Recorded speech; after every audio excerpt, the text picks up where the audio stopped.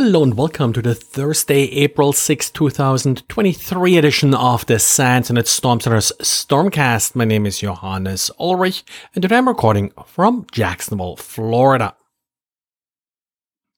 These days, JSON is everywhere, and with that, it's really kind of important that you learn to use the tool JQ, the ubiquitous JSON parser for the command line. Today, we do have a nice diary by Jesse who goes over how to use JQ in order to parse Cowrie data. Cowrie, of course, is part of our honeypot, so that's sort of the motivation for him to look at Cowrie logs closer. They are stored in JSON. At least that's one of the log format options you have. So he goes over how to summarize your logs quickly with JQ. And if you have an interesting vulnerability in garage door openers as well as other devices made by Nex, that's Nexx, the trick with these garage door openers is that they connect to Wi-Fi. So it's not one of those simple garage door openers where you have to be in a certain vicinity and use one of those rotating code kind of transmitters. Instead, you may be able to open your garage door from anywhere in the world. In order to facilitate this, there is an MQTT server. MQ is a message queue. It's often used for IoT devices like this. A garage door controller here could, for example, send status requests or updates to MQ. The trick here with Nex is that all devices use the same password in order to connect to this MQTT controller. So the end effect is that once you know what that username and password is, and that is sent to every single device with Nex, and it's also present in the firmware, you'll be able to update any other garage door that uses the same controller. And it's even not that hard to search for it because everybody uses that same account. Messages to garage doors worldwide are all broadcast to every single garage door, which of course means that you may be receiving requests to open or close someone else's garage door, which your garage door will ignore, but you'll still see it. You'll see the user's email address and the last name, I believe, and first initial. So you could collect these messages and then easily search them and figure out which garage door you would like to open. The same company also makes alarm systems, and they apparently also suffer from similar vulnerabilities.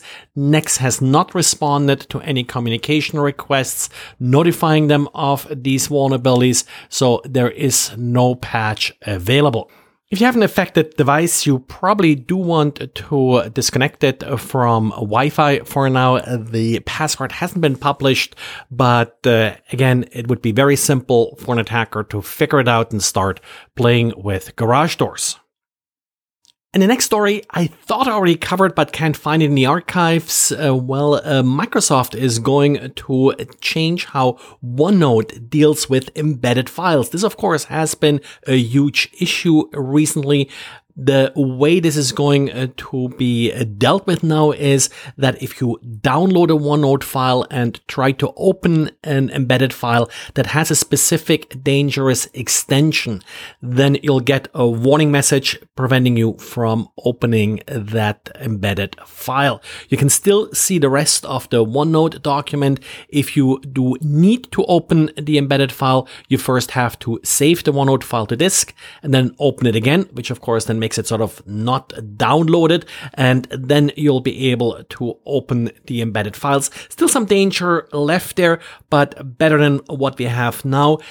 Now, if you wonder what extensions are being blocked, that's the same list that's blocked in Outlook from being opened. So it's a fairly comprehensive list at this point, but I'm sure hackers will find an extension that Microsoft missed.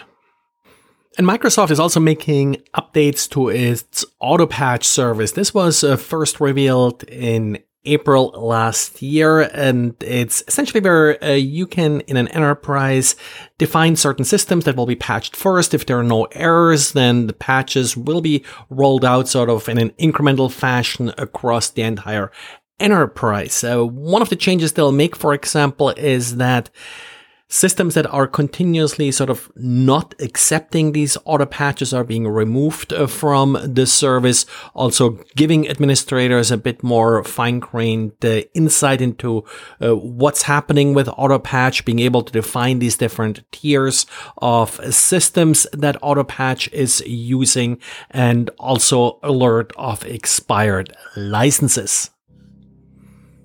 And according to an article by HelpNet Security, the NPM registry is under increasing attacks for essentially spam packages. The problem here is that packages are being published in order to essentially just add links to the NPM website, so basic search engine optimization spam, or phishing pages and such are being added sort of in large numbers. In one attack, Checkmarks apparently saw 15,000 phishing packages being added in a couple hours. The problem has been bad enough where it is getting sometimes to denial of service conditions. Now, typically they say that they have about 800,000 packages a month that are being released, but last month that went up to 1.4 million. So not quite double, but maybe sort of 40% more packages due to these spam campaigns. Well, and this is it today. And as one special announcement today, my partner in crime for the web application security class, Sec 522, was finally promoted to senior instructor today. So congratulations, Jason. Took only 15 years, so definitely worth to be called senior by now. Thanks, and talk to you again tomorrow.